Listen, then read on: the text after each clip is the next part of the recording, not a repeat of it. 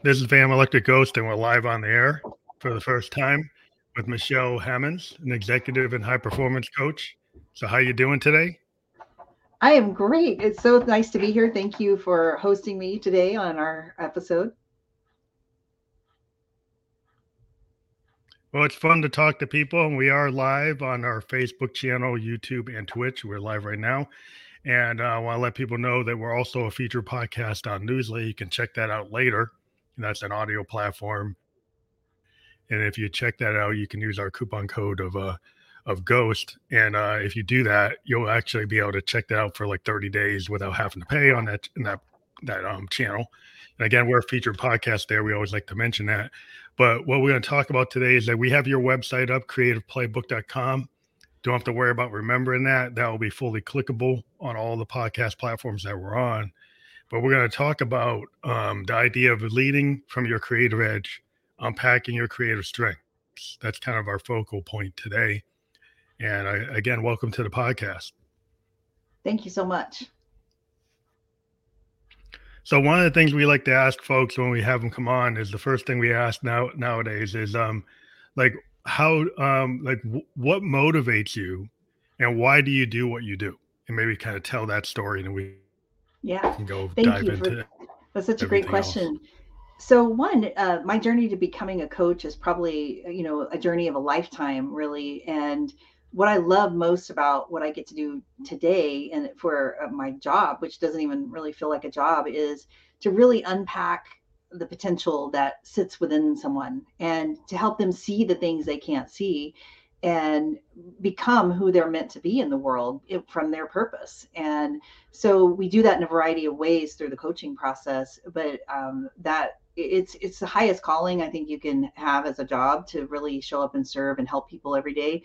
And it's so energizing because every one of us has our own story, our own unique footprint, our own path to take in this life. And so that's it, just makes my job so rewarding. Yeah, it's interesting because I think like being a teacher or a mentor or being somebody that's like an advocate for people, I think it's really a powerful place to be because like you're not just pushing your own self, your own talent. You're actually passing it forward. You're actually allowing other people to shine. And one thing I think that's always a inspiring thing for me is what made you want to do that. Well, I think part of it is I've always been able to help people with their confidence and their courage. Just, cheering people on, like enthusiasm has always been one of my kind of common threads in my life. But I think when you get into conversations with people and they're talking about a dream or they're talking about a goal or maybe something they want to try, and you can be the person that kind of cheers them on the sideline. And this, like what I do today is like what I call coaching for adulting. But most of us are familiar with coaches because we hire them for our kids, right? So that they become better at different things as they're growing up. And so I think when you can sit at the sidelines with someone and really see their inner beauty and their skills and their abilities come to life in a whole new way. I mean, it's just energizing to be in that space with someone. And that happens through a variety of ways. And creativity, we all have it. Some of us don't believe we have it, but we all really do have it. And so that's why I love this topic. Yeah, creativity is funny. It's a funny thing because a lot of people they have this like imposter syndrome, and I've even met as a producer, I always have to fight against that with artists because like a lot of times if you're working with somebody, they'll either try to they've looked at what you do as a producer and they try to mimic like you like well there's already Fam Mhm. Electric Ghost stuff out there. I don't need you to do that. I want to hear you. And so my always when I try to go to people and say like show me the song that you're scared to show anybody. Don't show Mhm. me that you can clone Beyonce or Taylor Swift or somebody like that. Show me who you are. Because what's interesting to me is I like to bring out that uniqueness that that individual has. And I think that's your edge. And a lot of Yes. times people don't think that's their edge. They're like scared to be vulnerable. They're scared to be authentic. They want to clone what what's popular, what's hip. And it's like, well, that's not probably the wrong track. It's like you need to take what Mhm. you do, and that will become hip because like nobody else is you. That's exactly right. And it takes courage to be ourselves. It takes courage to be our authentic self. And one of the things that I think is so important is when we think about imposter syndrome, right? We all experience it at some level. But if you're not leaning into that just a little bit, then you're probably not being as edgy and being who you are meant to be.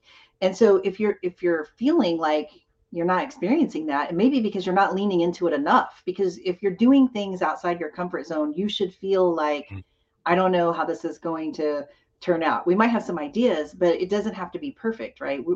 Artists create masterpieces that are their own Yeah, works of art. And so, like you said, like, don't be like someone else because it's mainstream or it's what's popular now. It's like what's in your heart and soul, that deep inner artist calling that up and out of you is where it's scary, right? Because you're having to put yourself and your ideas, your thoughts, your lyrics, your music, the sound that comes out of you into a work that ultimately holds your name on it. And so that's what I think makes creatives really unique in the world, is that, like, a lot of people in business and other types of leadership, they either sell someone's product that is produced somewhere else, but artists, they sell their own work, right? They put their own yeah, name on it, and then they go out and they make it worthy of something in the world. And so I believe there's a deeper level of what I call a creative insecurity for artists than maybe others, because we actually do produce what we sell. yeah, yeah. That's the thing is like because like that vulnerability, because you take it personal. Like I know a lot of us, oh, I don't take it personal, but they read all the reviews, and if somebody gives them a bad review, they kind of like, oh, it makes them have a downer because they want everybody wants everybody to love you, right? But Yeah, the thing is, like, as soon as it's like the bell curve. Like the thing is, creative people are kind of on the edges of the bell curve. yeah. And so what happens is you're on the leading edge, right? So a lot of times you push something. It's like famous, like Miles Davis. He was like the standard bearer for bebop. And then Hmm. suddenly he switches to fusion. And a lot of people in jazz said, what's that? Like, you shouldn't do that. Like, jazz Hmm. is bebop. And so he got a lot of resistance. The same thing with like a Dylan. When he Yeah. went electric, people yelled Judas. They like booed. They said they hated it, but he Hmm. kept on doing it. And even in a concert, there's a famous tape where he says they're saying that he's terrible, and he's like, "Well, I don't believe you." Dylan actually responded to the crowd, saying, "I don't believe that I'm doing the wrong thing." And he kept on going when people were Yeah. booing. He kept on Yeah. because he realized that that's where his heart was. He wanted to go. He wanted to go electric, Yeah. And imagine, I and mean, the think world about wanted him to that be scene. folky. They Yeah. wanted him to be Arlo.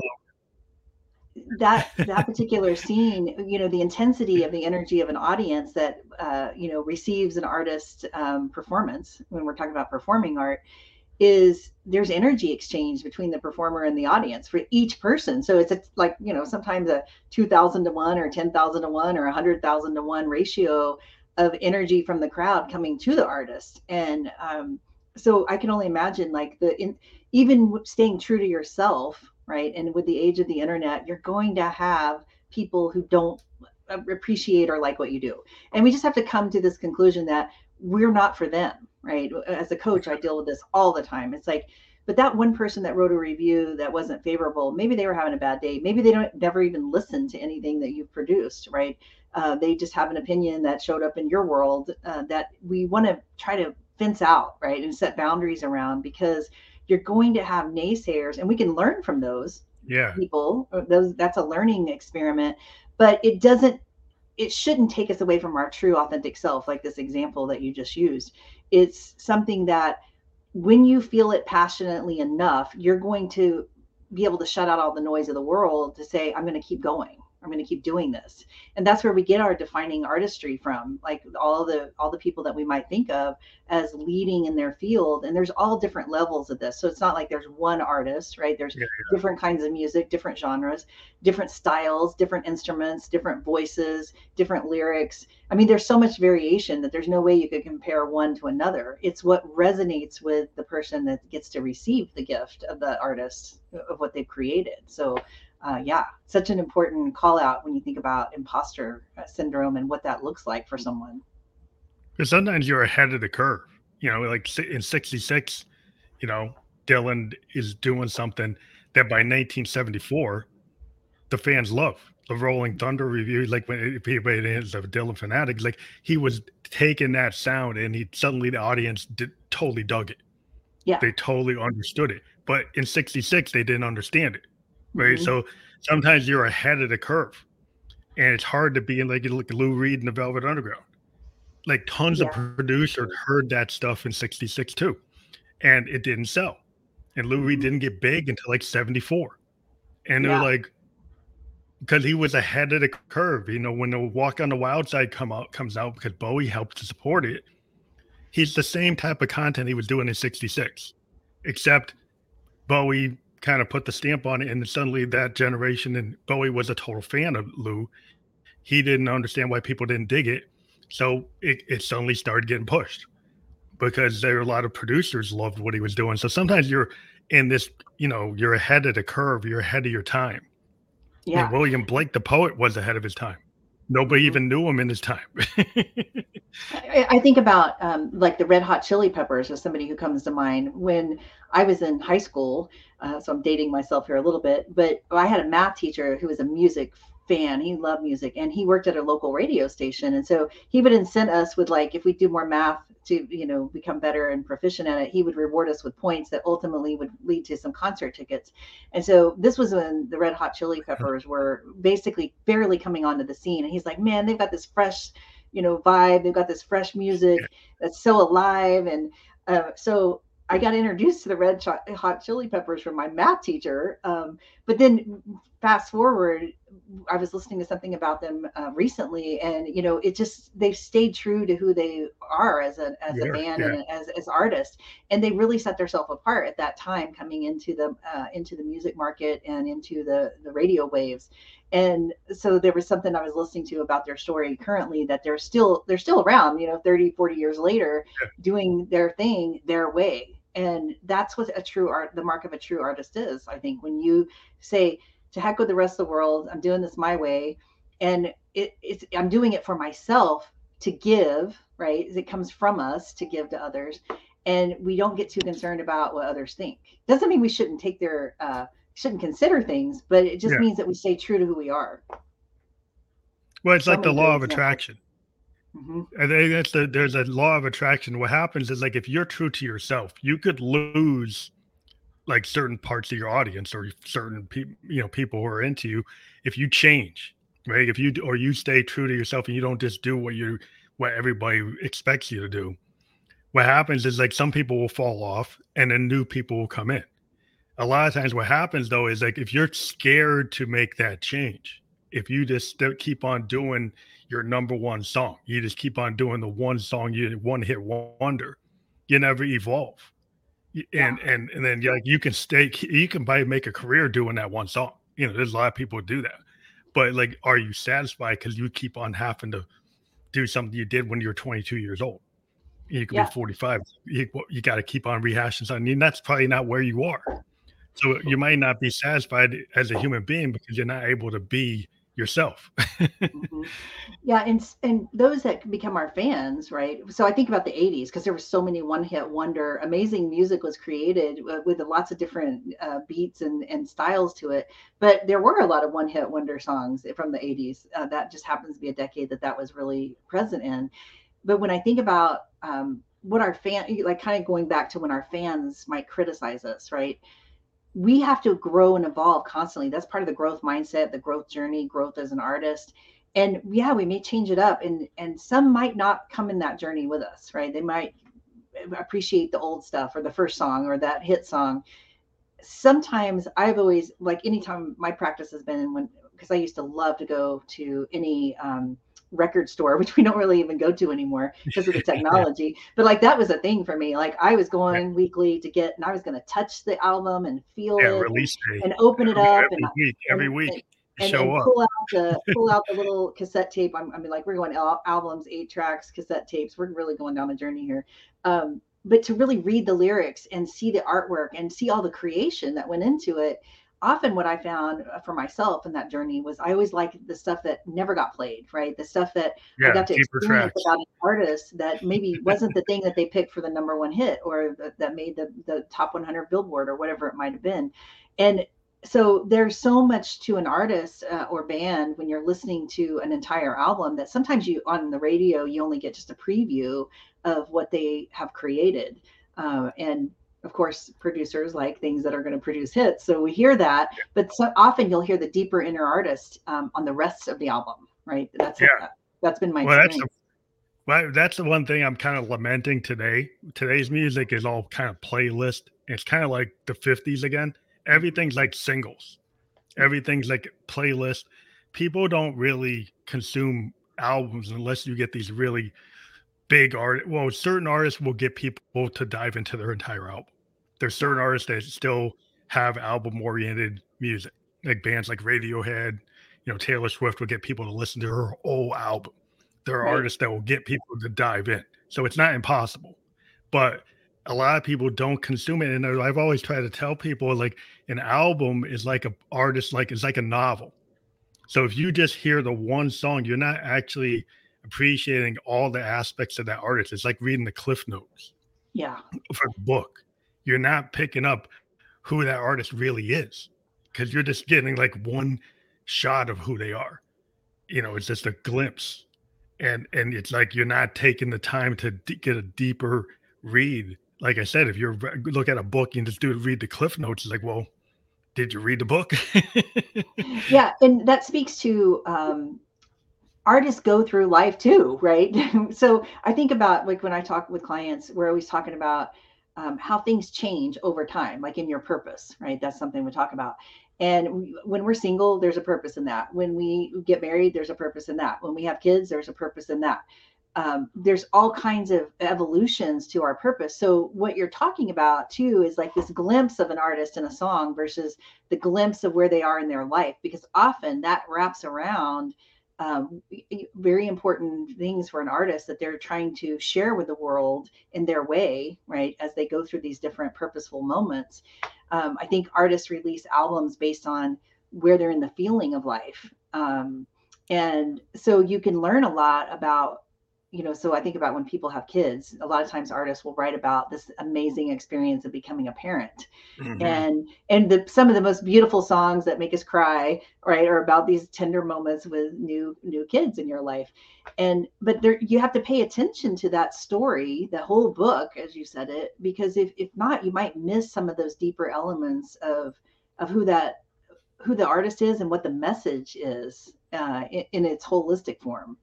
Yeah, I mean, on Stevie Wonder on the songs "The Key of Life," he actually has his newborn child's like voice Yeah, on, and it's kind of that he's a very life affirming type of artist, and he does these really positivity is like hmm, inherent in his music. And songs of "The Key of Life," when you listen to that thing, it's like a 3 album set.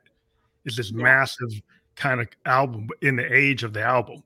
So that was like a big watershed moment where like everybody was waiting for it to come out. I remember with my pop, we got it on 8 track, and it was an event. And we would actually dad was a total like record head.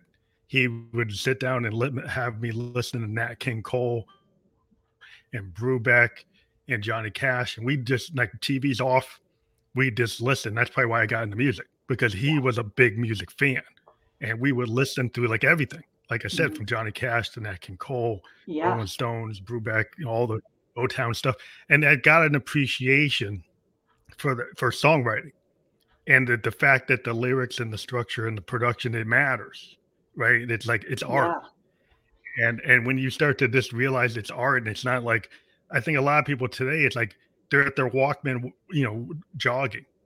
They're not really taking music. It's like junk food music or something. They don't really appreciate the music.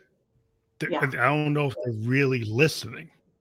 And so Hmm. that kind of goes toward other things. Like if you go in through life and you're not really listening, right? Even when you go to listen to your friends or your wife or your spouse, are you really listening to what people say? Or are you trying to Yes. figure out what you gotta respond to? Yeah, and this is such an important point you bring up because I think when we think about ambient noise, right? Just ambient noise if you walk outside your house. Most of us who if you just happen to live in the country, this might not be true. But if we live in a modern city, you're going to walk outside your house and just hear noise, traffic noise, airplane noise, road noise, just the hustle and bustle of life that goes on all around us. And so when I think of someone like Stevie Wonder, who is, such an impactful artist and sensory wise, right? Because he has a loss of vision, it's enhanced, right? That's why his music I think is so Mhm. powerful because one of his other sensory aspects is amplified because of that. That's my belief Yeah. anyway. And but what can happen is like what you're talking about. I mean, like when we were growing up, I was just explaining to my stepdaughter that we didn't like a Sony Walkman was a big deal, right? Like to be able to put Yeah. headset on, and now we have all these amazing like earbuds and AirPods and all the stuff that we can use.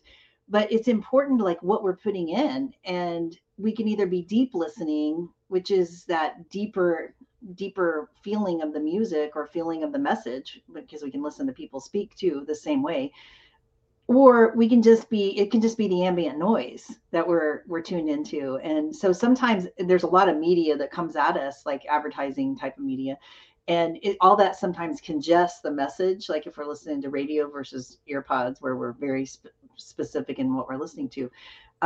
But that can change if we're not tuned in, right? Really like getting ourselves ready for this listening experience, it changes it. And I think too, with modern media, right? All of our multimedia opportunities that we have that we didn't have back when you and I were growing up. It's like you had a TV that you turned on sometimes, right?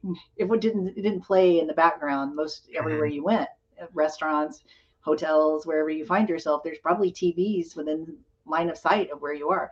So there was this deeper listening opportunity because there was less of that ambient noise. But I think you can still tune in, and there's more powerful music being made today, I think, because one, people can get themselves out in the world. Like I think of YouTube as a medium for artists that have a message from their home, it's coming from their heart, and all of a sudden they become known, right? They like I think of the lead singer Yeah, of yeah. Journey that they discovered his voice was like Steve Perry, and so there's these amazing things that help enable us, but it also sometimes it can dilute it, sometimes it can amplify it. It depends on how we Yeah. utilize it. And I think about the business model of music today. I think artists have more ownership than they've had in some ways, because but then I also think I used to go and like I said go to that store and buy that whole album and just experience the whole of it, where today I can get the option just to buy a song, and that seems so weird to me because I'm like I've always bought the whole record wanting to know the whole story, and Yeah. then now I just can just get that one little slice of it, right? And it's not as satisfying, but it also changed the business model and how we do listening to songs and their subscriptions. It's just changed so much. Some of it for the better, some of it that Yeah. we might It's just lose. it's been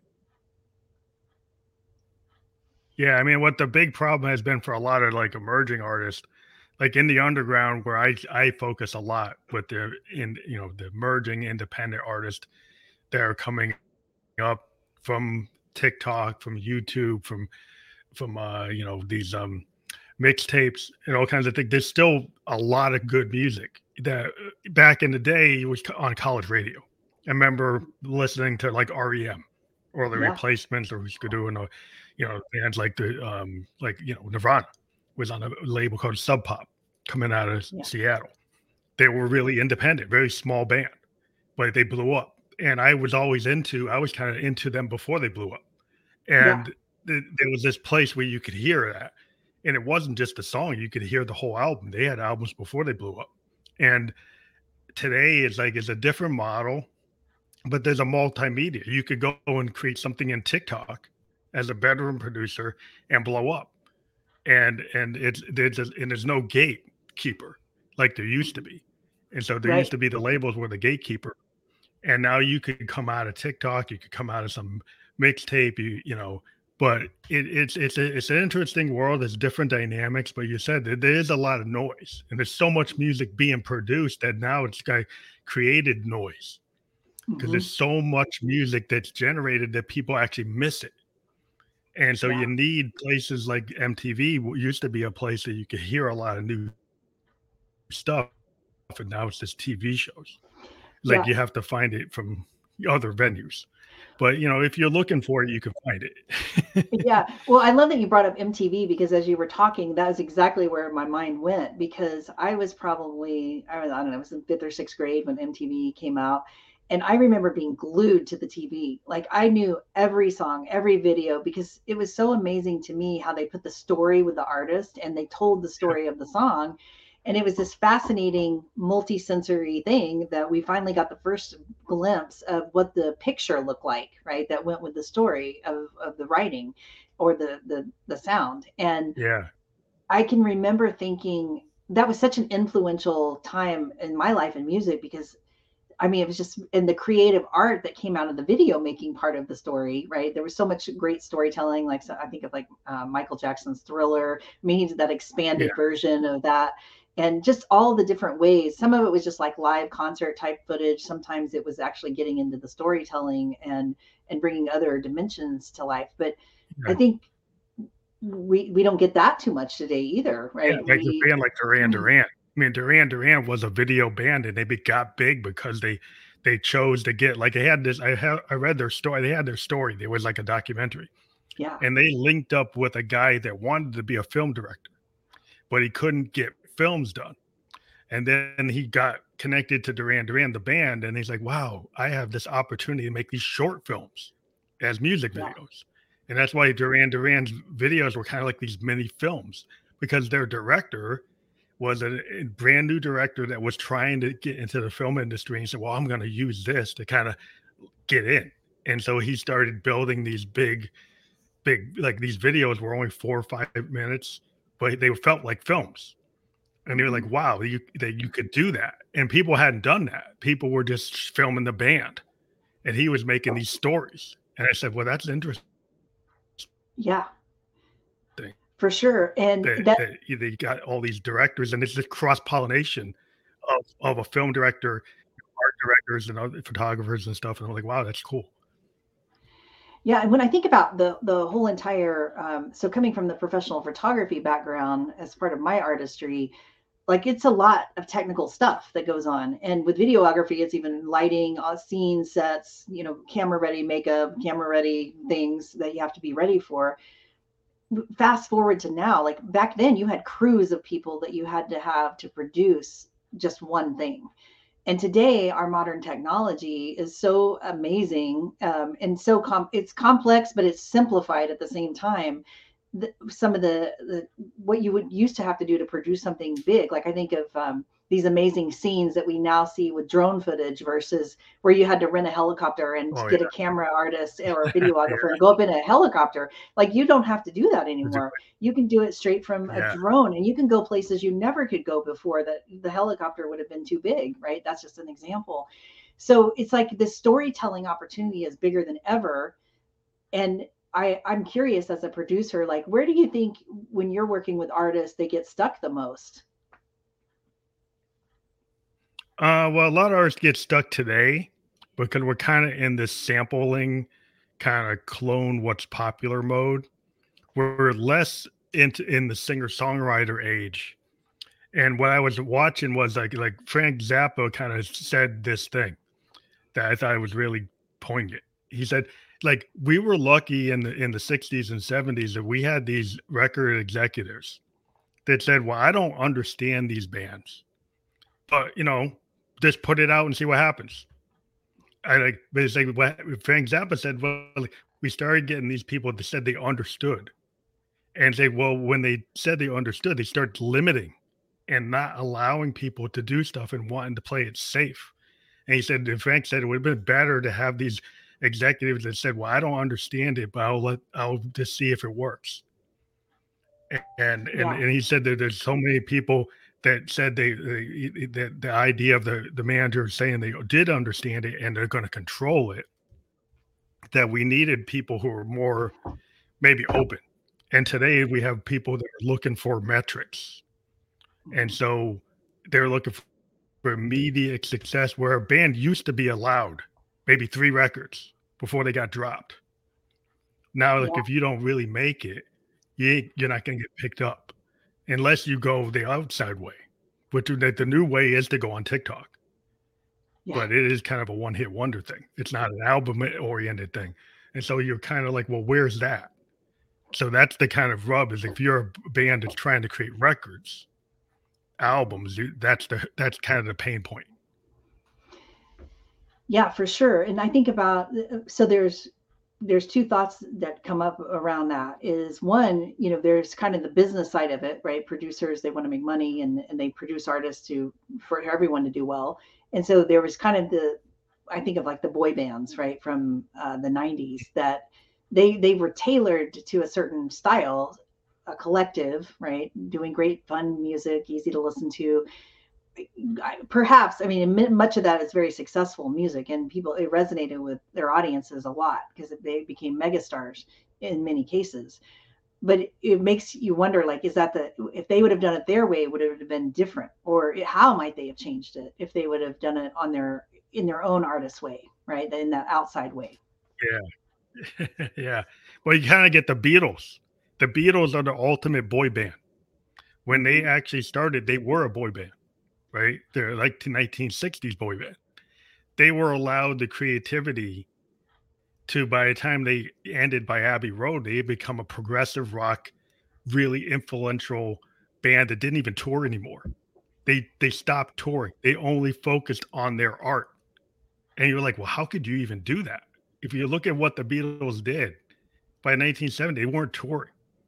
Right, They were just writing songs and doing whatever they wanted, making these big epic progressive rock type structures that were like, how can you do that? Like, but they did these things.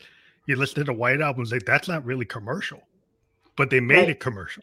There's a lot of stuff they did that's very edgy, very that's not popular.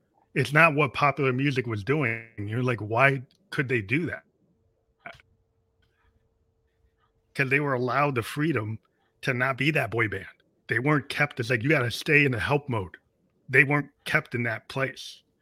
That's the thing I think that might be the problem today. yeah.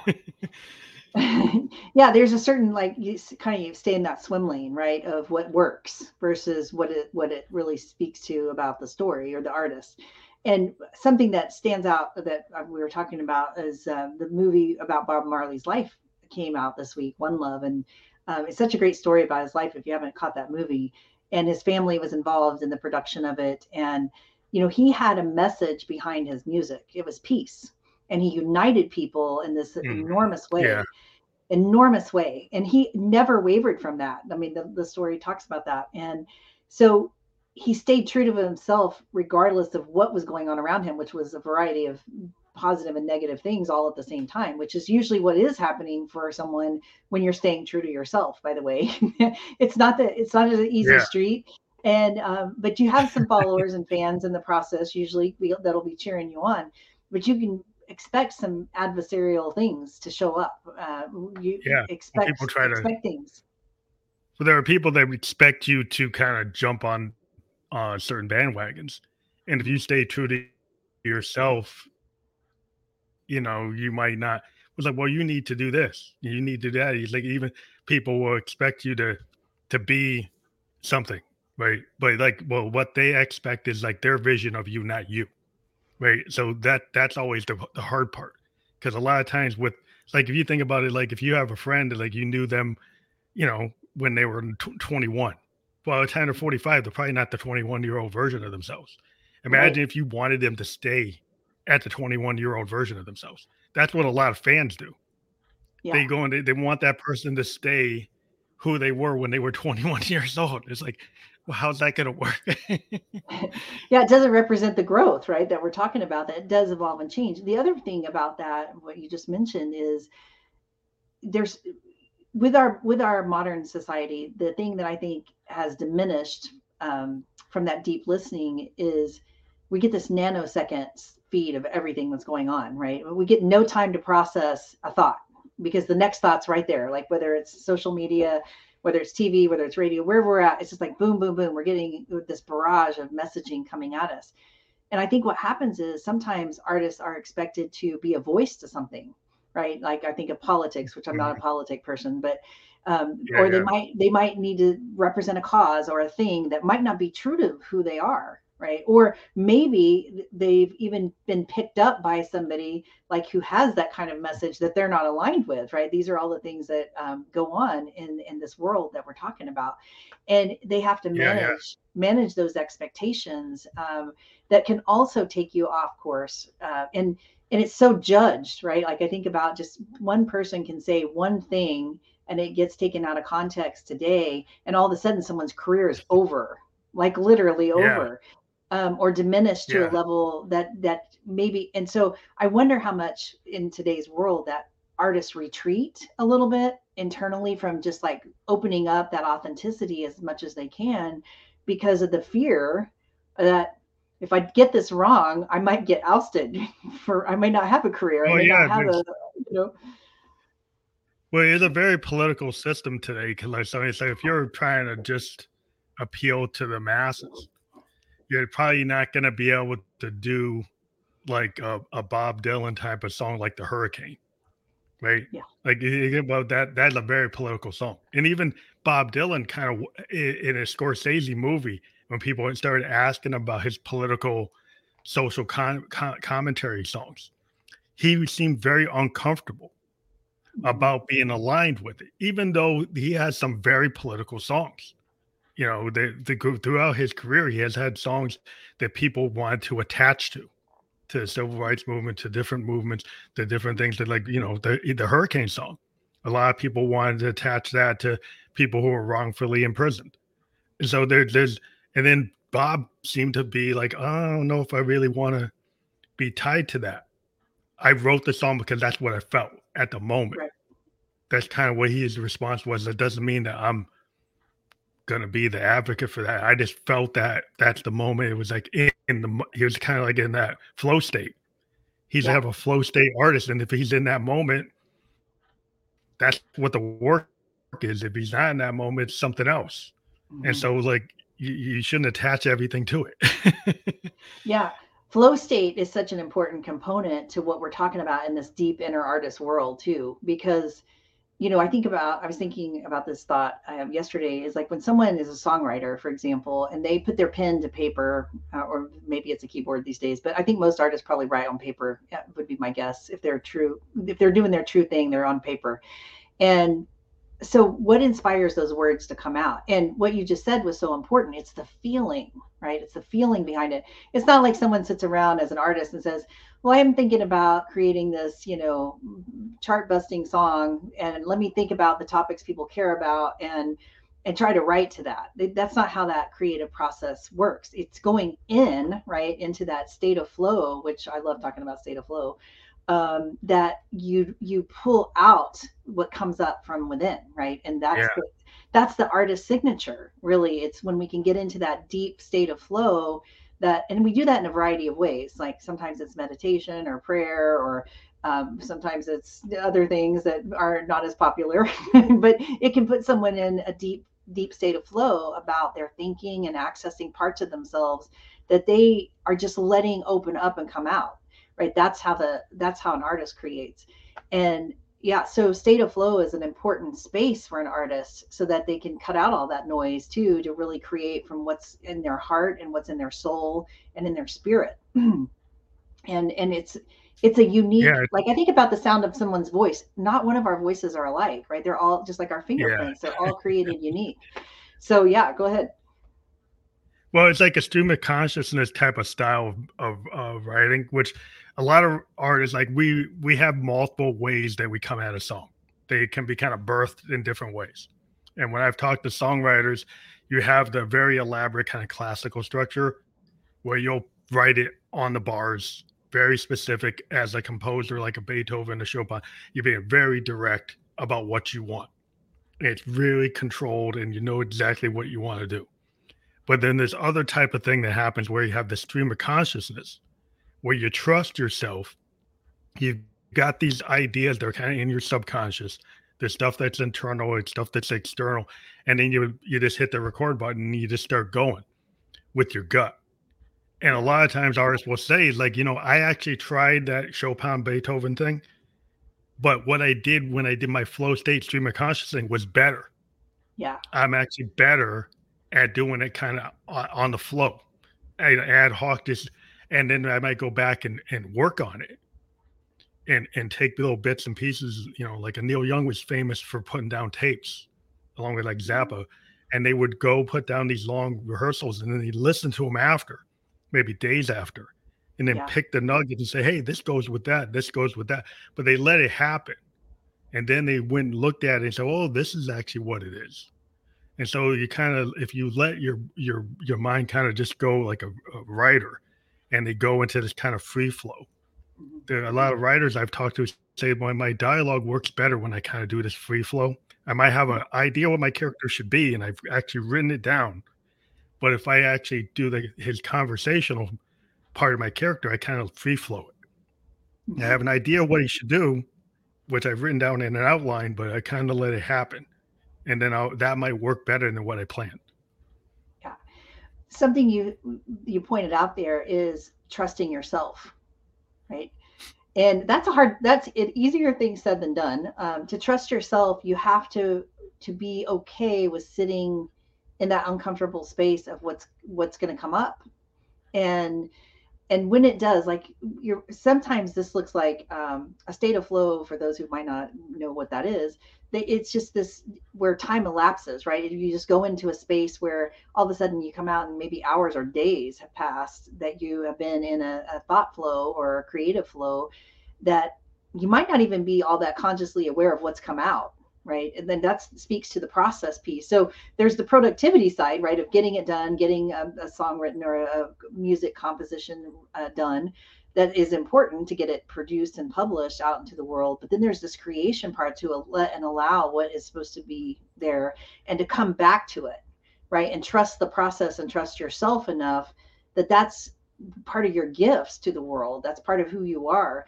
And I think a lot of artists get stuck here. I think they hold back or they'll try to do too much headspace revisioning instead of just Yeah, that's a instead of trusting what's really coming out of them, right? And you see that when you, like, how we see it when we're the audience is, like, I'm getting chills thinking about this right now, is when someone is presenting their thing, whether it's a guitar riff or a drum solo or whatever it is in the music world they're in, that all of a sudden it just like gives us chills, right? Like yeah, they transfer that energy out to their audience. right That's what there. happens. Yeah, It's like Rampini. what comes up goes out. And that is like the highest state you can get. Yeah. Well, the thing is, it's hard to understand that a lot of people get caught up in. Is like I am a big a purveyor of the happy accident, and what this is if you talk to songwriters, like there's a good example. Like Elton John was talking about the production of the Yellow Brick Road album, and he had this mansion, and the whole band was just sitting in this room, and they had their recorders set up, and Bernie Taupin and Elton would write the song like that day. They come up with the lyrics, and then they have the band there, and then they run through it, and they would say, like, you know what, most of the time on the third or fourth take, those were the versions they kept. But if they took it to like the 10th take or the 11th take, Mhm. it would ruin the song. There, Elton John went on to say, is like, as you start to go and do the later takes, you start to edit yourself. You start to Yes. not trust yourself. You start to pull things out because it's, oh, that's too personal, or that, or even if it's not perfect, the third or fourth take actually is a better song.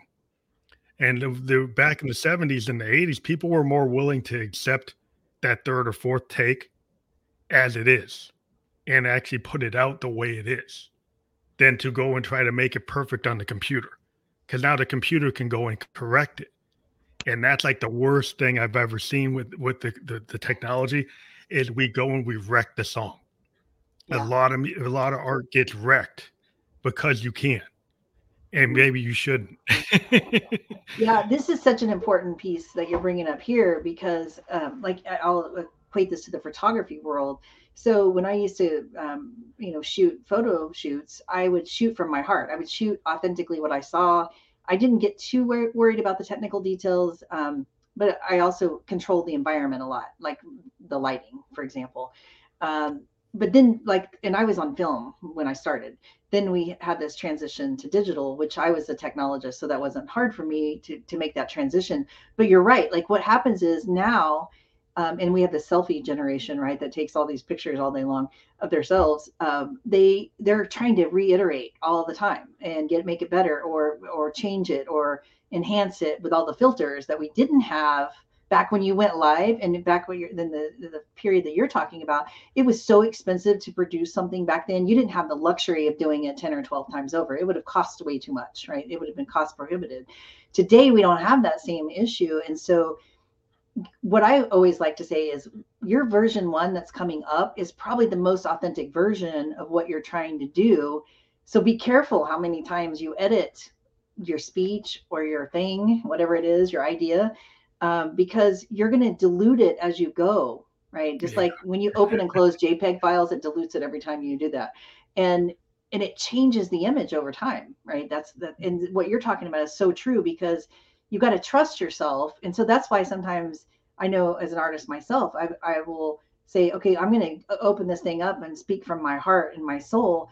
And it might be a little bit of a hot mess, but I'm okay with that. I'm always okay with that. yeah, Because if I try to force it, like I like to speak from my heart and I don't like to speak from slides, for example. If someone tells yeah. me I got to do a slide deck, I'm like, oh my gosh, the slide deck is it's going to take some of the authenticity off of me when I have to present that way. It And dilutes the so, focus, yeah. right? And It dilutes the focus, right? Because then they're looking at that and they're not like paying attention to what you said. yeah, and it's splitting their attention. It's splitting the audience's attention and my attention too. So the message might not be as powerful. It might not be as authentic. So I think that's so true. When if I as a high performance coach, what I would say to any artist out there is go with your instinct first, because your instinct is there as your internal guide and governor. And whether you call it instinct, trusting your gut, if you call it your spirit, the Holy Spirit, whatever it is for you that you're calling it, it is there to guide you in whatever it is you're supposed to be doing. But you got to tune in, and I mean really tune into that station that's meant for you to hear, to really process it out the way it's intended. And so I think that's such an important point that you bring up, is like the more versions you take of something, the less the less it's probably going to resonate with your audience, because it's going to become more scripted as you go. Yeah, I mean that's kind of why I do live podcasts, because I tried doing heavily edited, with like music and special effects, and then I was like, well, that's just a gimmick. That really doesn't really focus on what I want, is a heart to heart talk that's real and authentic and vulnerable. And it's like, I don't care about how many ums there are. I don't got to edit out the ums. It was like, let's have a talk. Right. And, there's some people they're so into the perfection. So, well, you need to cut this down to like 15 minutes. Well, not everything's going to happen in 15 minutes. You might just be warming up. That's And that's right. kind of like with art, like with music. A lot of times, when you first start, like I would just run tape. First 15 minutes, I might be working on an idea, coming up with the theme, coming up with the melody, coming up with the parts. By like a half hour into my rehearsal, by like the last 10 minutes of that half hour, usually what happens is the song has gelled and I've actually kind of put it together. And by the time you get to that full tape, the last 10 minutes of the tape is the idea, is the concept, is the song. And because I've kind of run through it and made it happen. And that kind of creative process was very common back in the day, because bands would record live. They'd just be in the studio, and the bass player, the drummer, the keyboard, they're all in Right. the same room. They're not just overdubbing parts from different places and different points in time. They're playing together and they're tracking it that way. And in the way we work in music today, somebody could be in London, somebody could be in Germany, somebody could be in their basement. And Yeah. so sometimes it's being done kind of not together, and Mhm. it doesn't, you know, It doesn't sound the same as something from '74. Yeah, there's that To synergy, me, right? There's a synergy that happens that it locks in when you're together, when there's more than one person. The other thing that you just called out that I think is important is the moment you know, right? That intersection where it locks in for you. Like we all know when we're there, right? It's like boom. Like I think of Olympic athletes or just that performance edge, right? That says this is it. This I can feel it. I know my audience can feel it. This is where we're going with this. And sometimes it's trusting that piece too, right? But that's such an important call out to when you know you should go more with that knowing, right? And not yeah, start questioning yourself or doubting. And this is where creative insecurity flows in pretty heavy for some people. I would use this example of so when we used to shoot sessions of photography. Sometimes I would be working with a subject, and I worked with people. So it might be a family, it might be kids, it might be a lot of different scenarios, but I would know, like I might get there in the first 3 seconds, the first three shots I take with my camera, I'm there. I know I've got the shot. you Like I got it. know I've got it. But now I have to keep doing this 30-minute session or hour session so that someone gets the experience of the session. But I knew right as we shot number three that we didn't need to do any more work. That was it. Right. Yeah, that Yeah. was it. Yeah, It's a trusting that knowing. And almost always that would be the image that they would pick because it was the yeah, most authentic, the most real, the most, ready to go. Because the yeah. more Because you you, start forcing it. If you start forcing it, then it doesn't feel right. yeah, That's it's like when you kind of need to know there's like a diminishing returns. Because I'm a programmer. I'm my software designer in my day life. And it's a diminishing return from sitting like if you sit working on a problem for 8 hours, usually what happens is like you don't do it right. Like if you take a break, if you walk away and then you come back with a fresh set of eyes, there's a just sitting there for 8 hours because the boss wants you to be in front of the thing for 8 hours. That doesn't mean that it's good. This means that they could track where you are. It doesn't mean you could actually have gotten it done in a half hour. It doesn't yes, take 8 hours. It does this the length of time to do it doesn't actually equate to what you're doing. And that's the problem with I think a lot of people is they think they're measuring like the wrong thing. They're not looking at like what is it that you did. Like you just said, like in the first three things you got it. So yes, the measurement is like, oh, the 30 minutes is the measure. It's like, well, that's not really the measure. It's like, did you yeah. get it? That's the measure. Yeah, this is such a fascinating point because our society measures everything in productivity by how much time we spend on it. The more time we invest in it, the mastery does take time. I would say that I agree, mastery takes time. But what we're talking about is the expectation that something should take a long time. And this is why I love coaching so much. Like kind of back to where we started this conversation is when you work with a coach, the depth and breadth of experience that you're getting and the time you spend together, you can go in so many different directions that would literally take hundreds of hours to go and connect with all these different thoughts and processes and people and industries, whatever it is you're after. Sometimes that all comes together because of the experiential nature of having, I've in my world I've had over 5,000 one-on-one conversations with somebody about their life, and that is a lot of detail to be able to crisscross insight from, and also experience, industry experience, and oh, if this worked over here, what would happen if it worked over here? And so it doesn't take as much time, right? Time is not the Yeah, measurement, it's the value that comes out of it. And that's another thing. I think we think, well, we need to keep going because we have all this extra time. We'll repurpose that time and do something more wonderful with it, because if you know you've got it, then stick with that feeling or thought, because that's probably what's guiding you forward in whatever activity that you're working in. And to give it more time, like I think of Photoshop, like you can keep enhancing someone, right? We keep airbrushing someone up. They all of a sudden don't look like themselves. There's plenty of proof of yeah, that every day, right? That plays out with complaining. And and people want authenticity. I just want to say with COVID, everyone got disconnected. We want connection. We want authenticity. We want to hear from the real story, the real person. We want to see the struggle. We want to see the ugly, right? That shows up yeah, with our battle wounds. And if you try to put too much makeup on that, or try to revise it too much, it gets lost, and you will not be as authentic with whoever you're speaking to. Yeah, I always loved Neil Young kind of discussed this with his style. If you think about like when he does something like Harvest versus something he does with Crazy Horse. When he did like Harvest, he's like in Nashville trying to get it perfect.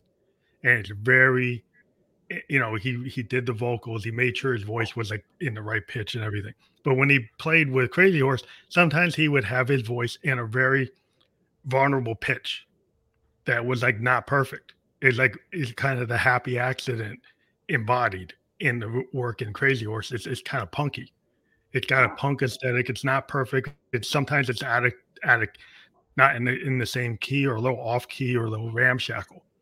But a lot of the critics when they heard it, they're like, "This is really authentic. This is really pulls on the heartstrings because it feels like it's real. It's emotional." And that's where people make the mistakes. Like trying to make something totally perfect kind of feels false. Doesn't feel like it's like you put too much makeup on. It's like it's not authentic. It doesn't feel real. But if you allow yourself to have that vulnerability in your work, then people will say, "Well, that person's not trying to make an infomercial. That's real." Right. Yeah, there's a difference. There is a difference in that. The other thing I would say, as we think about the artist, right? When we create, remember, it's just like high performance. Most people, like if we take 100% of the population, only about 5% of the population, and maybe 1 to 2% are high performance, right? Those best in class producers, whatever their genre is. Then we have about 15% that's in the growth mindset, right? But the rest of the 85%, they're not even anywhere in that spectrum. So Mm, when we apply that to an artist, like when we create something, we're creating it from a place of artistry, and the audience is coming from 85% non-artistry, when yeah, we think about the ratio. So for some, and that's why this is why reviews sometimes shouldn't matter, because they may have never had any orientation to how this would get created, or what the thought leadership or process or inspiration was behind something, or never even experienced it. So it's an important point to think about when you like that relationship between the creator and the audience, because they're coming at it from two very different lenses and how they're seeing it. yeah. It's like one thing I remember. I'm a big Prince fan, and I would love to go see him at Paisley Park, his like house, which is also his performing studio and everything. And back in the day, like there was a time period where I was in Minneapolis, you could go see him perform, Wow. and he had a habit of when you go to see him in his house, he wasn't going to just do Purple Rain. He would go do these kind of power trio things or these jazz fusion things. And a lot of like the hardcore fans, we were like, "That's great." And then we get some people like yelling Purple Rain. It's like, he's really not going to do Purple Rain tonight because this is his house and he's doing whatever he wants. Right. Yeah. And I appreciate that's where his head's at because I actually wanted to hear him not just do Purple Rain. I wanted to hear his artistry kind of from that flow state, and he was doing all this really intricate stuff, and it's like unreleased stuff, and I'm like, wow, that's really cool that he had that freedom to do that in his own house. He would do that, but he even did that on the road. Sometimes he wouldn't. He's like, I'm not playing Purple Rain tonight. He would actually tell the crowd he wasn't going to play it. There was a period where he wouldn't do it, and people would get ticked off. But it was like, his head's not in it. That's Yeah. not where he is right now. So he's not going to do it. Yeah. I think you just coined a new quote there, Phantom, that, this is my house. I'm going to create what I'm designed to create. And that's the true mark of an artist. Yeah, I just think people, it's not really, I don't think that that's being self absorbed. I think that's just knowing where you are. Hmm. And I think you can be, your soul can be more satisfied if you accept where you are instead of trying to be a people pleaser.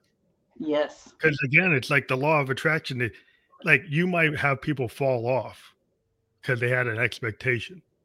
But if you kind of go where your heart and your soul and your spirit sending you, then it will open other doors. Yeah. And those doors might be scary. It might be different, but it's a progression. And I'd rather be on a progression than be in a kind of stable state, but it's boring.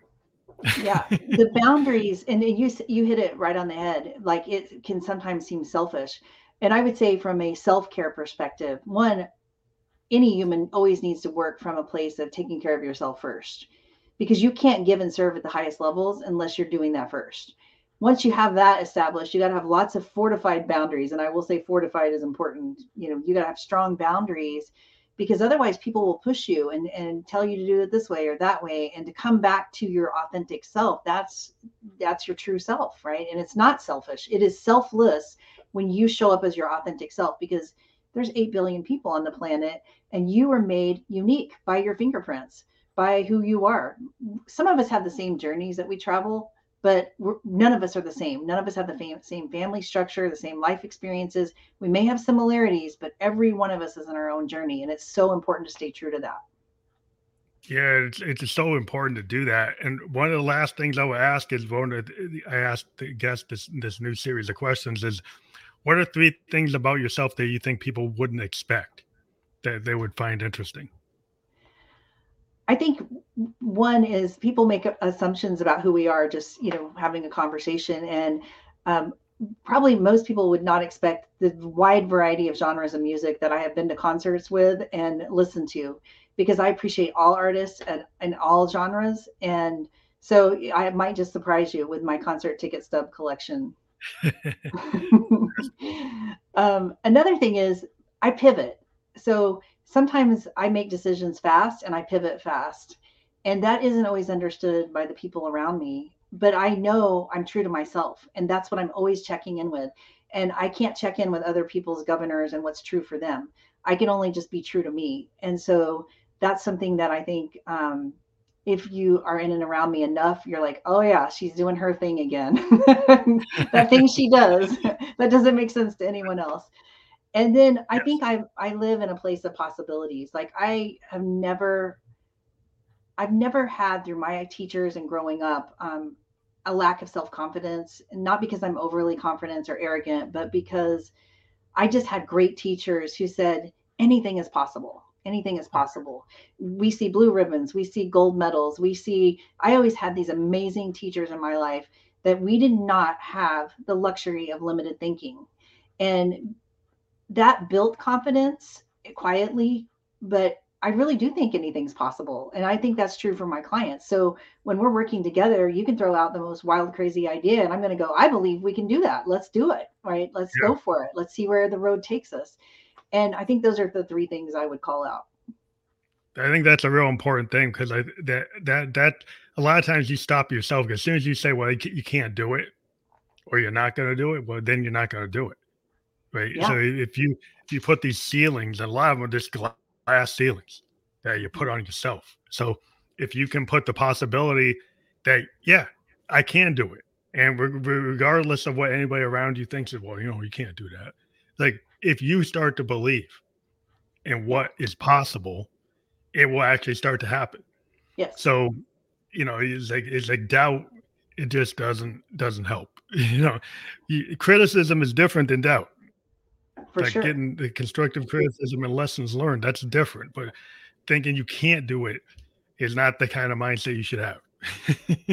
Yeah, and it really is about dispelling the fears, right? Doubt comes from fear, and it's about overriding that and recognizing when it shows up, what it's keeping you from, right? What it's keeping you from, because so many dreams get lost right there in that crosshair of doubt.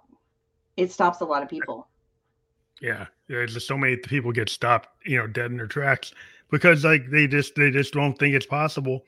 And it's like it's very sad to see that, but I'm glad there are people like yourself out there. Want to remind people like we have your creativity.playbook.com. What happens if you somebody clicks on that? Maybe you can tell us that before we leave. So that's my website. You can get in contact with me. What I always like to do is, if this conversation has resonated with you, is we go into a deeper conversation to see what's possible for you. And that's my gift, right? That's why I'm here showing up, serving. And sometimes that means we might go into a deeper working engagement. Sometimes it's just a life-changing conversation that both of us are impacted by. So I invite you to connect, and ask for that. If you haven't sat down and talked about your life and your dreams in a while, or if ever with someone, it might just be time to dust those off and really, kind of refresh where you are and where you want to go. That's awesome. I want to thank you again for being a guest on the Family Electric Coach podcast. We've been live on Facebook, YouTube, and Twitch. We are also going to be on all the major podcast platforms where you can listen to or watch podcasts later today. And I want to thank you again for being on the show. Appreciate it, and have a good rest of the day. Thank you so much. It's been a pleasure.